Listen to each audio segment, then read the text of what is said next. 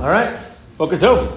Morning. All right, so let's get going. Let's learn together a little bit. Go through a few ideas. Primarily, we're going to focus on miracles and how they play a role for us as Yidden, as Jews in Klal Yisrael. And what's the place of miracles? Are we impressed by miracles? What's the deal? What's the deal? How does this whole thing work? So, I just want to begin with the story about my grandmother, my mother's mother, who we called Little Bubby. My mother's parents were both under 5 feet. So they were Little Bubby and Little Zadie. And their children are all 6 feet or taller, besides my mother, who was like 5'8". So Little Bubby and Little Zadie had big children, taller children. But they were very, very strong and specifically in their areas of Judaism, the areas of Yiddishkeit. My grandmother would tell us stories about her younger years. She was born in 1893 in Toronto, Canada. Interestingly, my great-grandfather, her father was the chief rabbi of Toronto, and they were from the only Jews in their public school.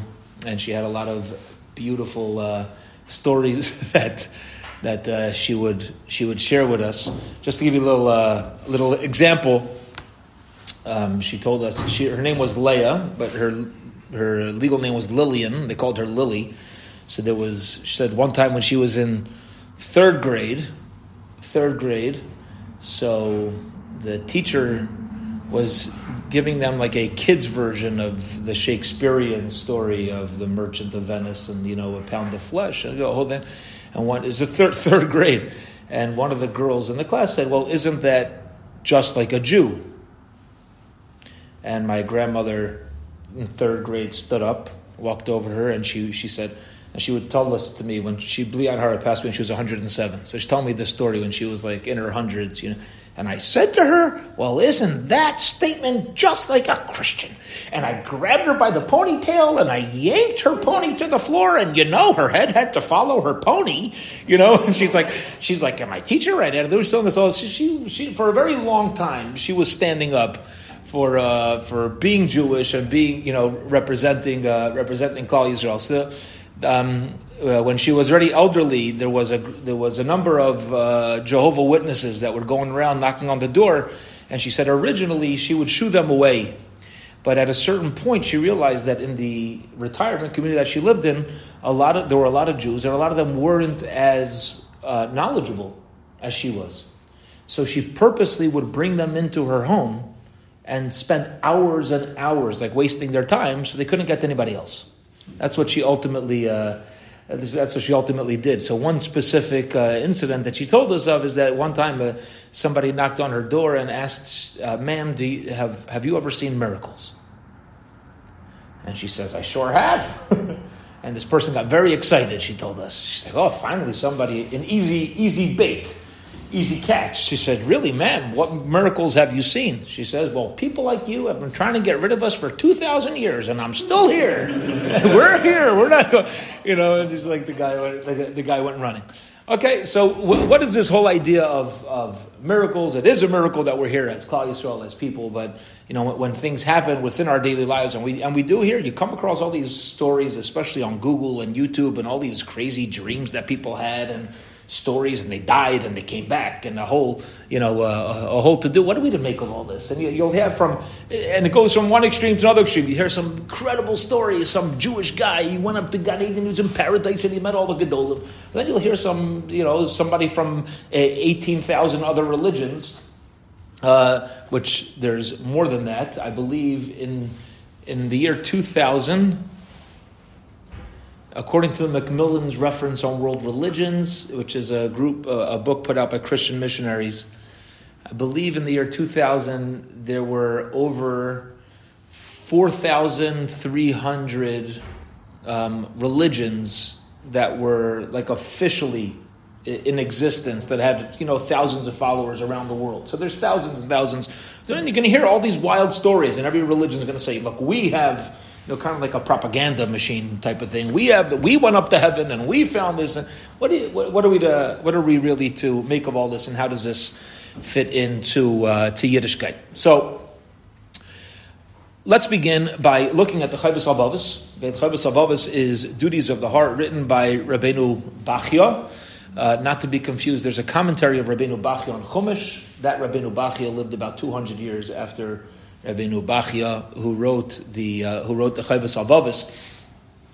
And there's a lot of interesting background and history and introduction to the Chovos HaLevavos, where they discuss the importance of this work of the Chovos HaLevavos in the realm of Musar, amongst other things.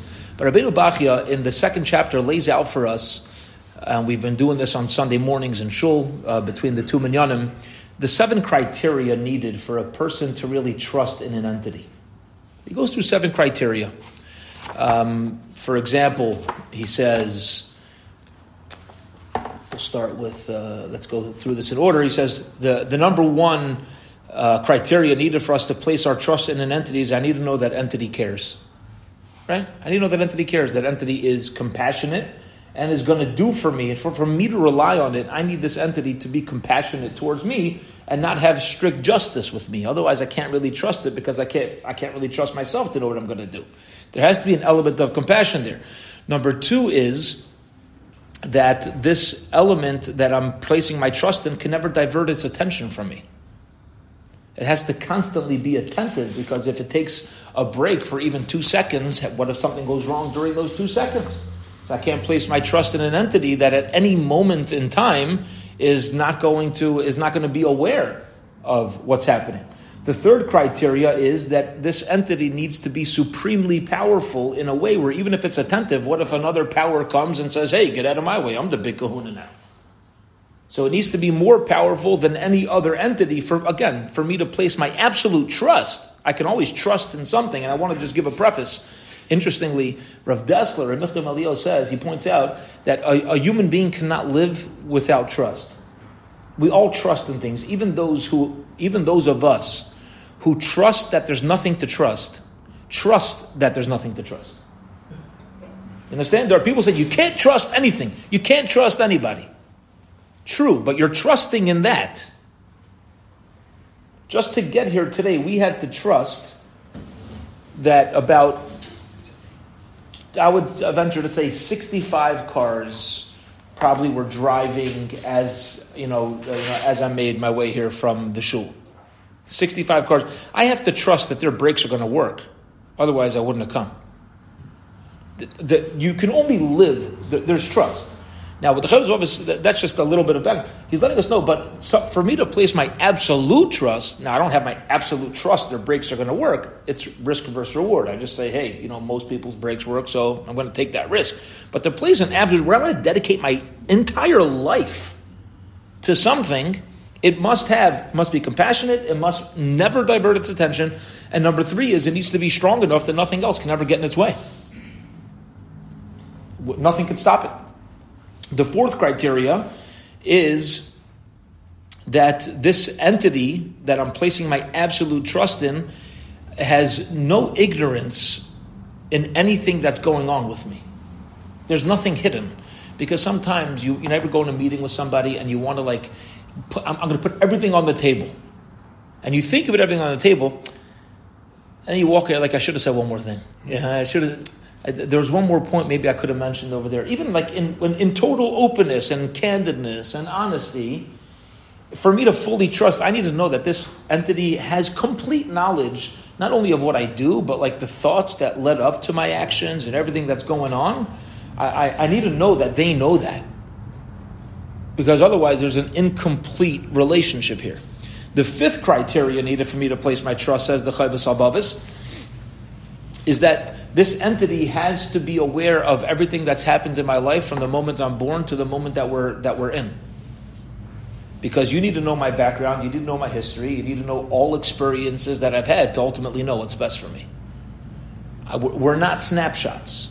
We're a makeup of something that's so much bigger. I just recall sometimes, things are so simple, but they come together at various points in your life. And I don't know why this happened to me, but my wife and I were driving back from a doctor's appointment in downtown Toronto, where she's from, and we had a doctor's appointment there. This is maybe 6-7 years ago, and we pulled up to red light at an intersection, And Toronto is like so many different people. It's like incredible.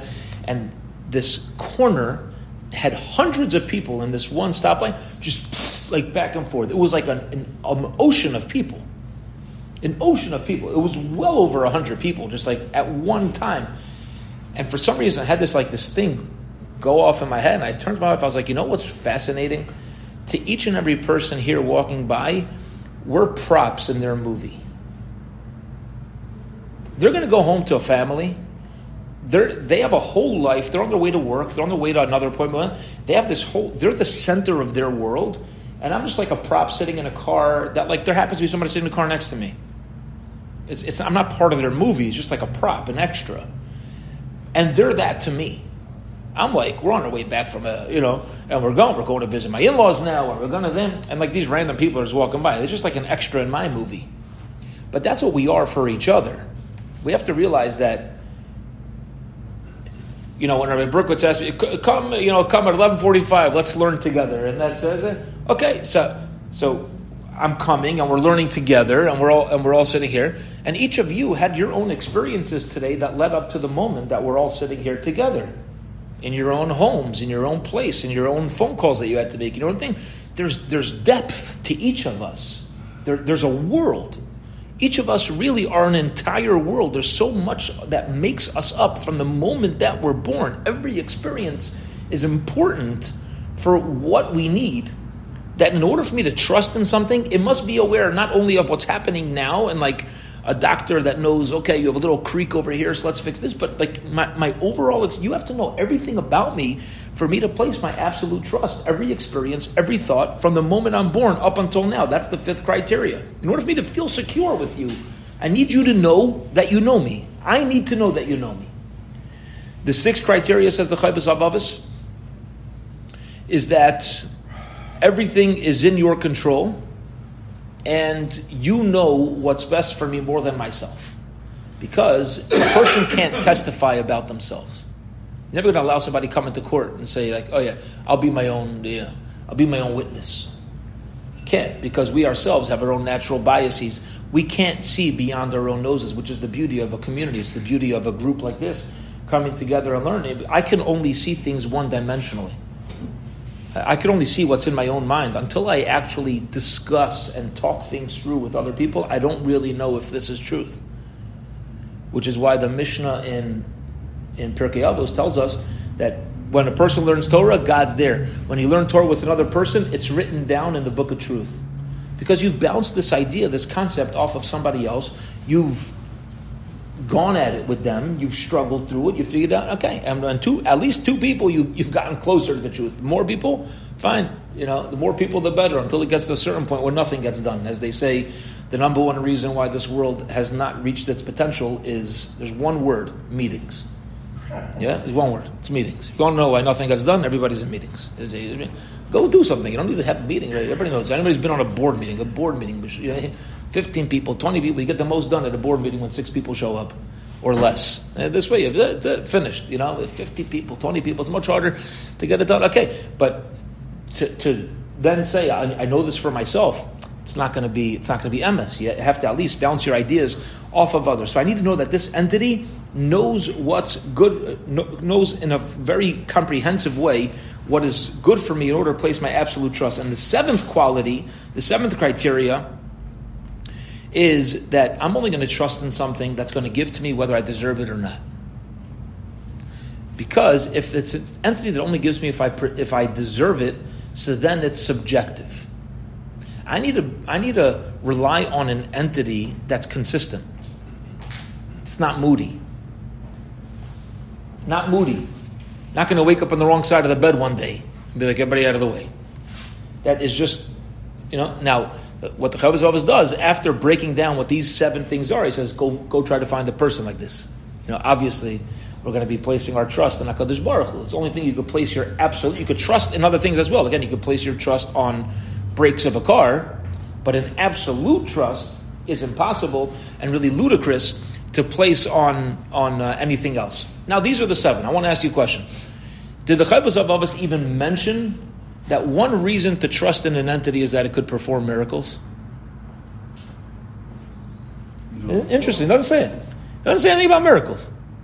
Right? Yeah, go ahead.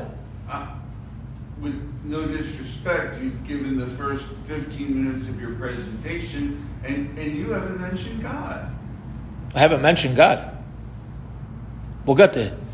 Okay. We'll see that this was all about God. Right. Did we mention miracles? Yes. Which one of the 7 are miracles? It's one of the 7. To trust in an entity, does that entity need to have miracles? Is that a reason for me to trust in an entity? If you believe in Hashem and your protection... I don't believe in Hashem yet.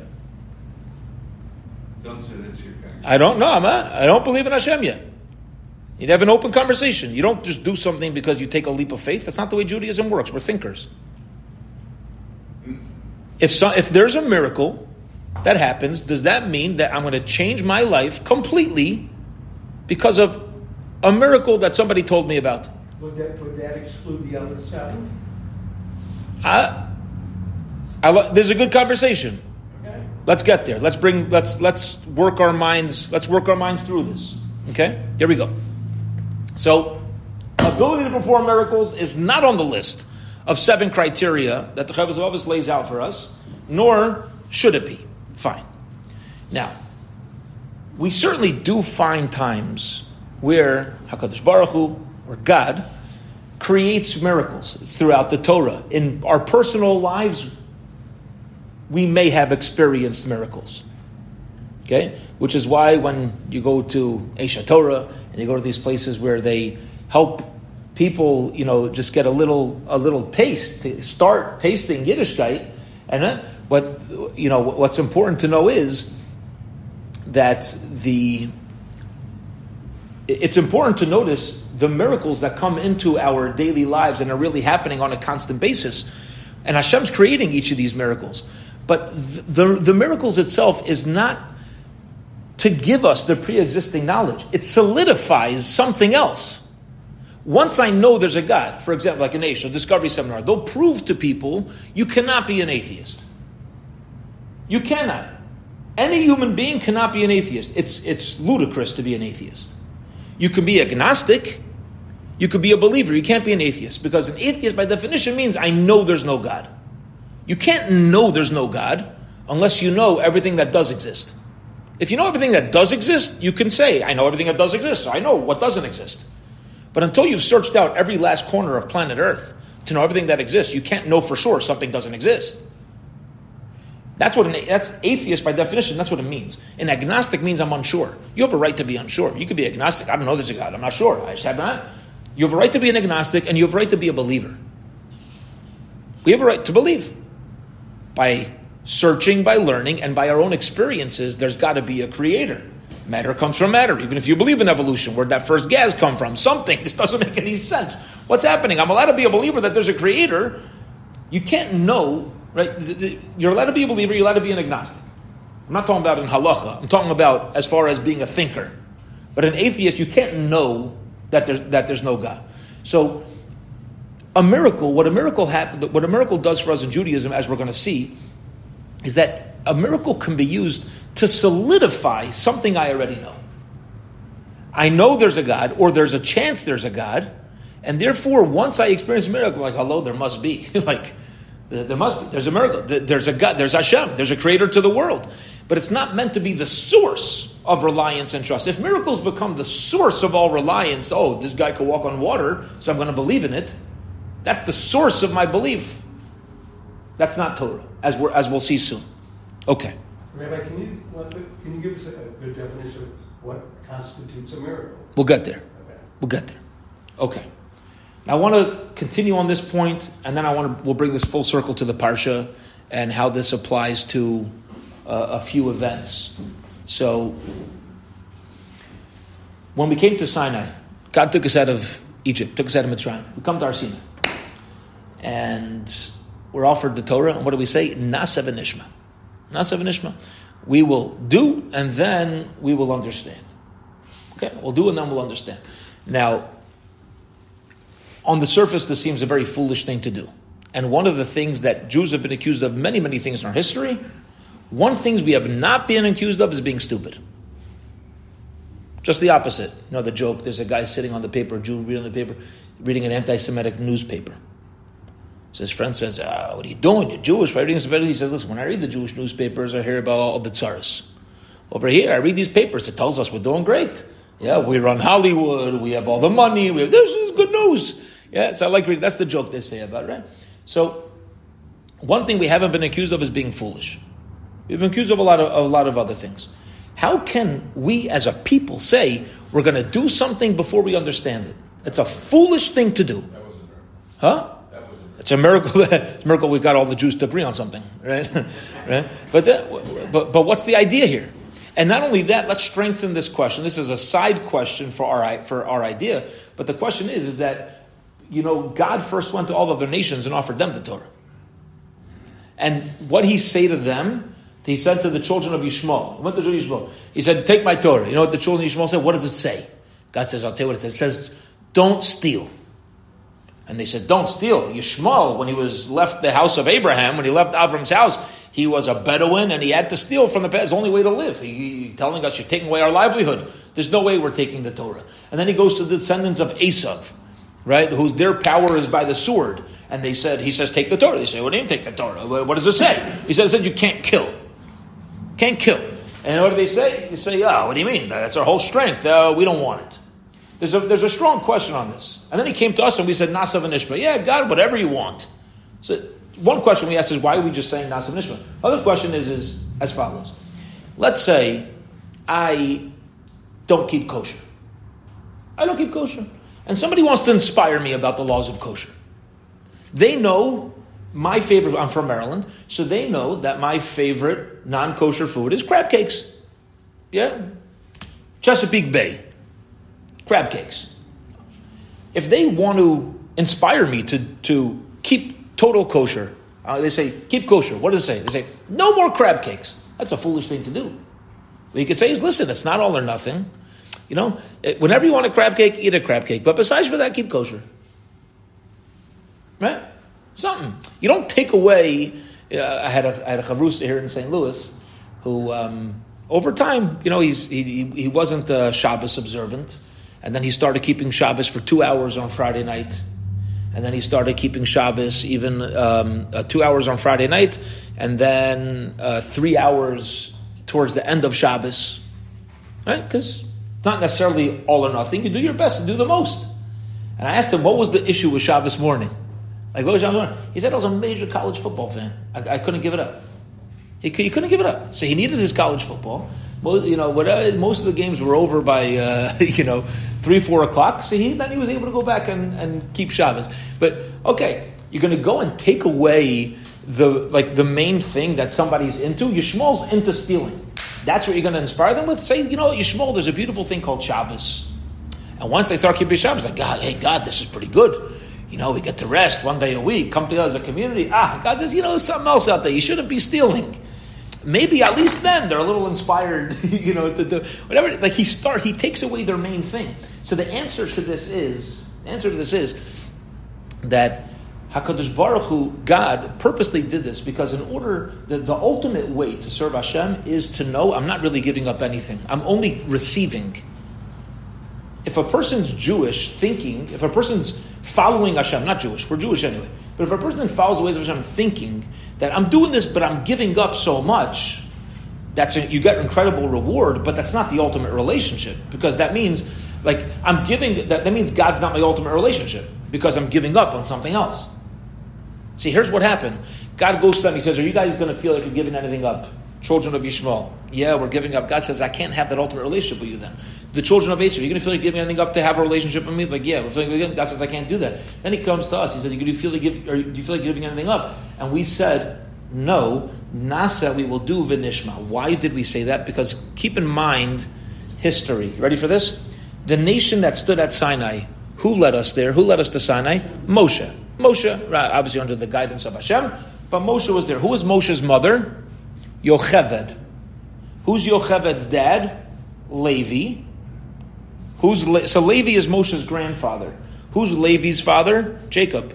Yaakov. Yaakov was Moshe's great-grandfather.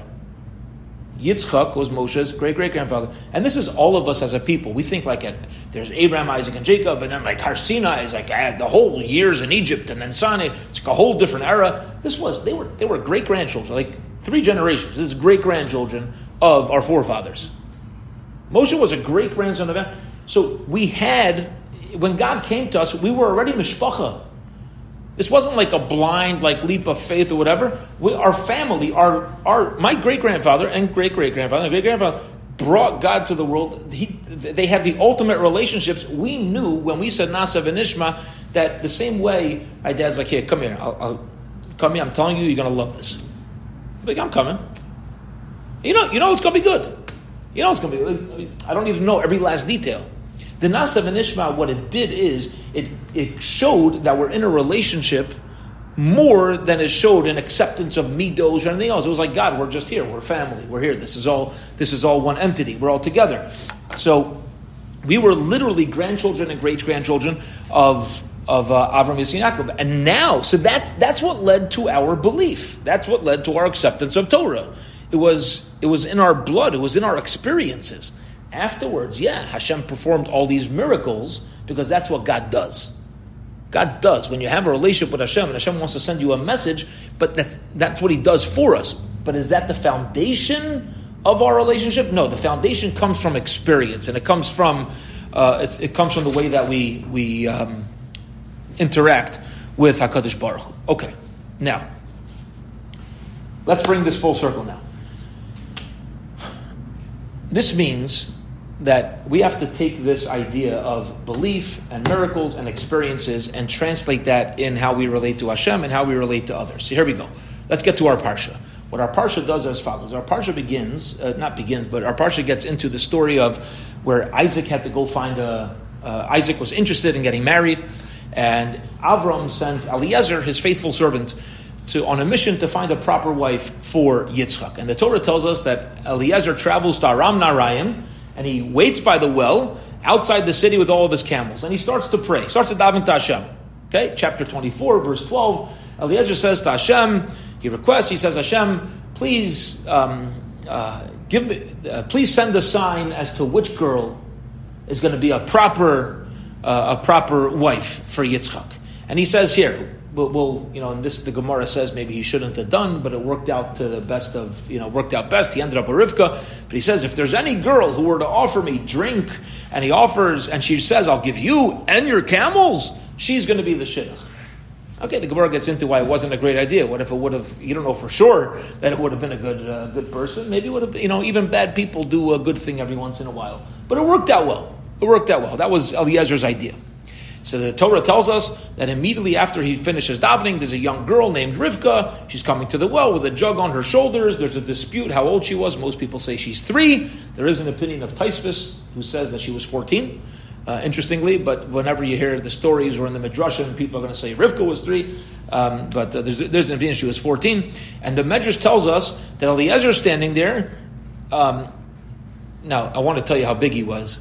The same Medrash that gives us all these details tells us that whenever he came to a river, he would put a camel on each shoulder and walk across. He was bigger than the camels. So it was too deep for the camels. He just picked them up. Yeah, one on each shoulder. Yalla, let's go across. So you have this monstrosity of a person standing there by the well doing nothing.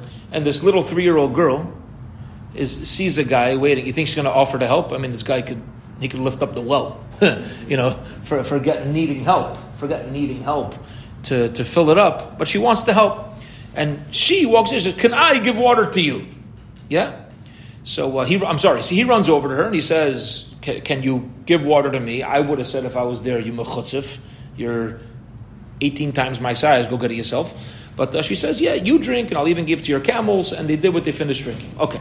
Now, in Pasuk Yates, it tells us Rivka was coming. She goes to the well and the water ascended towards her.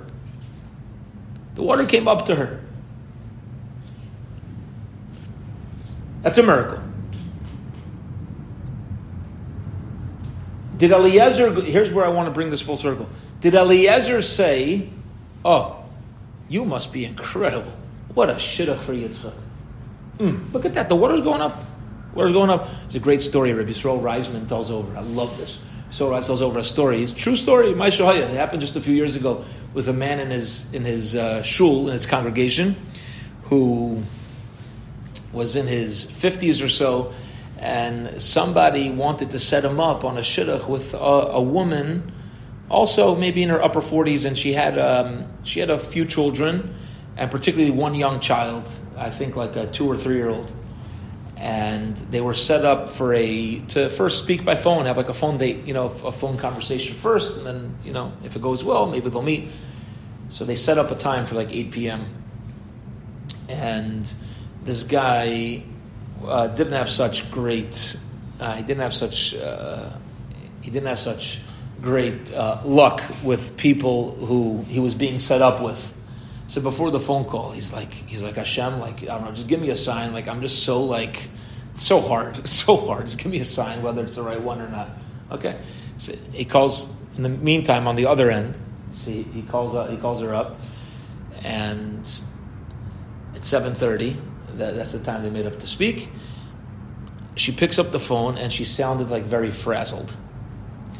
And he says, is it a good time? She says, I apologize. She says, it usually is, and my kids usually sleep in, but I apologize. He just decided to flush his toy down the toilet, and the water's rising up to me. He says, oh, that's my sign from the Torah. Eliezer went to the well. The water's coming up. Baruch Hashem. And Rabbi Reisman said they ended up getting married. They ended up married. They're in this congregation. All right. So, He's a plumber. The water's coming up. So the water comes up. It's a miracle. God's doing a miracle for Rivka. Or maybe she's doing it herself. What do you know? But this is an incredible thing. And this is not a standard event that's going to happen. And then the next pasuk, Eliezer goes running over to her, and he still has his deal in mind. What's his deal? If she offers me Beseder, then we're going to go for it. If she doesn't offer me, then I'm not impressed. He's not impressed with the miracle. What is he impressed with? Whether she is going to actively go and offer an opportunity for chesed. And we have many Gemaras like this. There's Gemaras, and our time's pretty much up, so I want to just start bringing this full circle. But I prepared a number of Gemaras. Gemara in Bava Metzia, well-known Gemara, Nun Testament Beis 59b. The Gemara talks about disputes amongst the sages, and one says, sages, I'll prove that I'm right. If I'm wrong, then let this random tree out right outside the yeshiva, should pick up and fly 400 cubits away. And the tree just like picks up, flies across. We're all like, yeah, no biggie. That's not a proof. The Torah is not in heaven. It's between us. What are you bringing a proof from a tree? So he says, let the stream that's rushing this way, there was like a creek next to the yeshiva rushing this way, should start flowing the other way, uphill. If I'm right. And he was right. So the whole thing started going up, start going backwards. And everybody ultimately tells him, we're not impressed. And they disputed him, and they ultimately, majority of the yeshiva disagreed with him, and the halacha was not like him. And the Gemara goes on to say that later on found Eliyahu Hanavi, the prophet Elijah. Rav Nassan met Eliyahu Hanavi. He says, what was God thinking as this is going on in the yeshiva? He's obviously helping Rabbi Eliezer and uprooting the tree and turning it backwards. And Eliyahu Hanavi says, God smiled at all this, and he says, my children have defeated me. They're right. They're right. This is how Torah works. You have the right sages in the right room, and they give the ruling that they feel is correct, and that's the emes. That's going to be the truth in this world. What the Gemara is teaching us is that if we want to know what's an Adam HaShalim, how to live our lives in a complete way, a complete person, a refined person, that's how we know to follow ourselves, and that's how we know to follow somebody else. How connected they are, not to miracles, but how connected they are to the ways of God.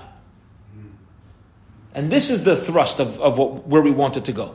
How connected is this person to the character traits? Not the miracles, not the incredible things. If a person can pull off a supernatural feat, that speaks nothing about how impressed we are about them. You need what we call the meat and potatoes. You need the kishkas. It's true with our relationship with Hashem, and it's true about our relationship with anybody else.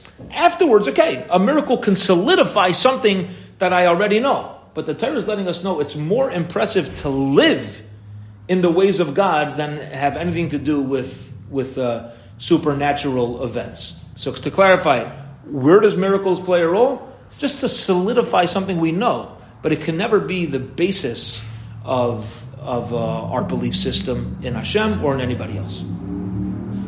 That's it. We clarify overall. Yeah. Good. We brought God into this. Is good. Well, respectfully, Rabbi, you could come back next Thursday, next Wednesday, and keep going. Continue to elaborate. Keep going. Absolutely. I know people. I can get you invited. Thank you. There's they tell over a story. There was a rabbi that came in and he asked the people. He said, "What do you want me to talk about?" So they said, "Oh, whatever you want." He says, "Should I speak about the importance of Torah education?" They're like, not really. They should speak about kosher? Not really. Should I speak about that? He says, "What do you want to talk about?" Yeah. Talk about God. Talk about God. That's what Hashem wants. That's what Hashem wants. That's what He wants us to be involved in. All right. Sorry for keeping you a little overtime.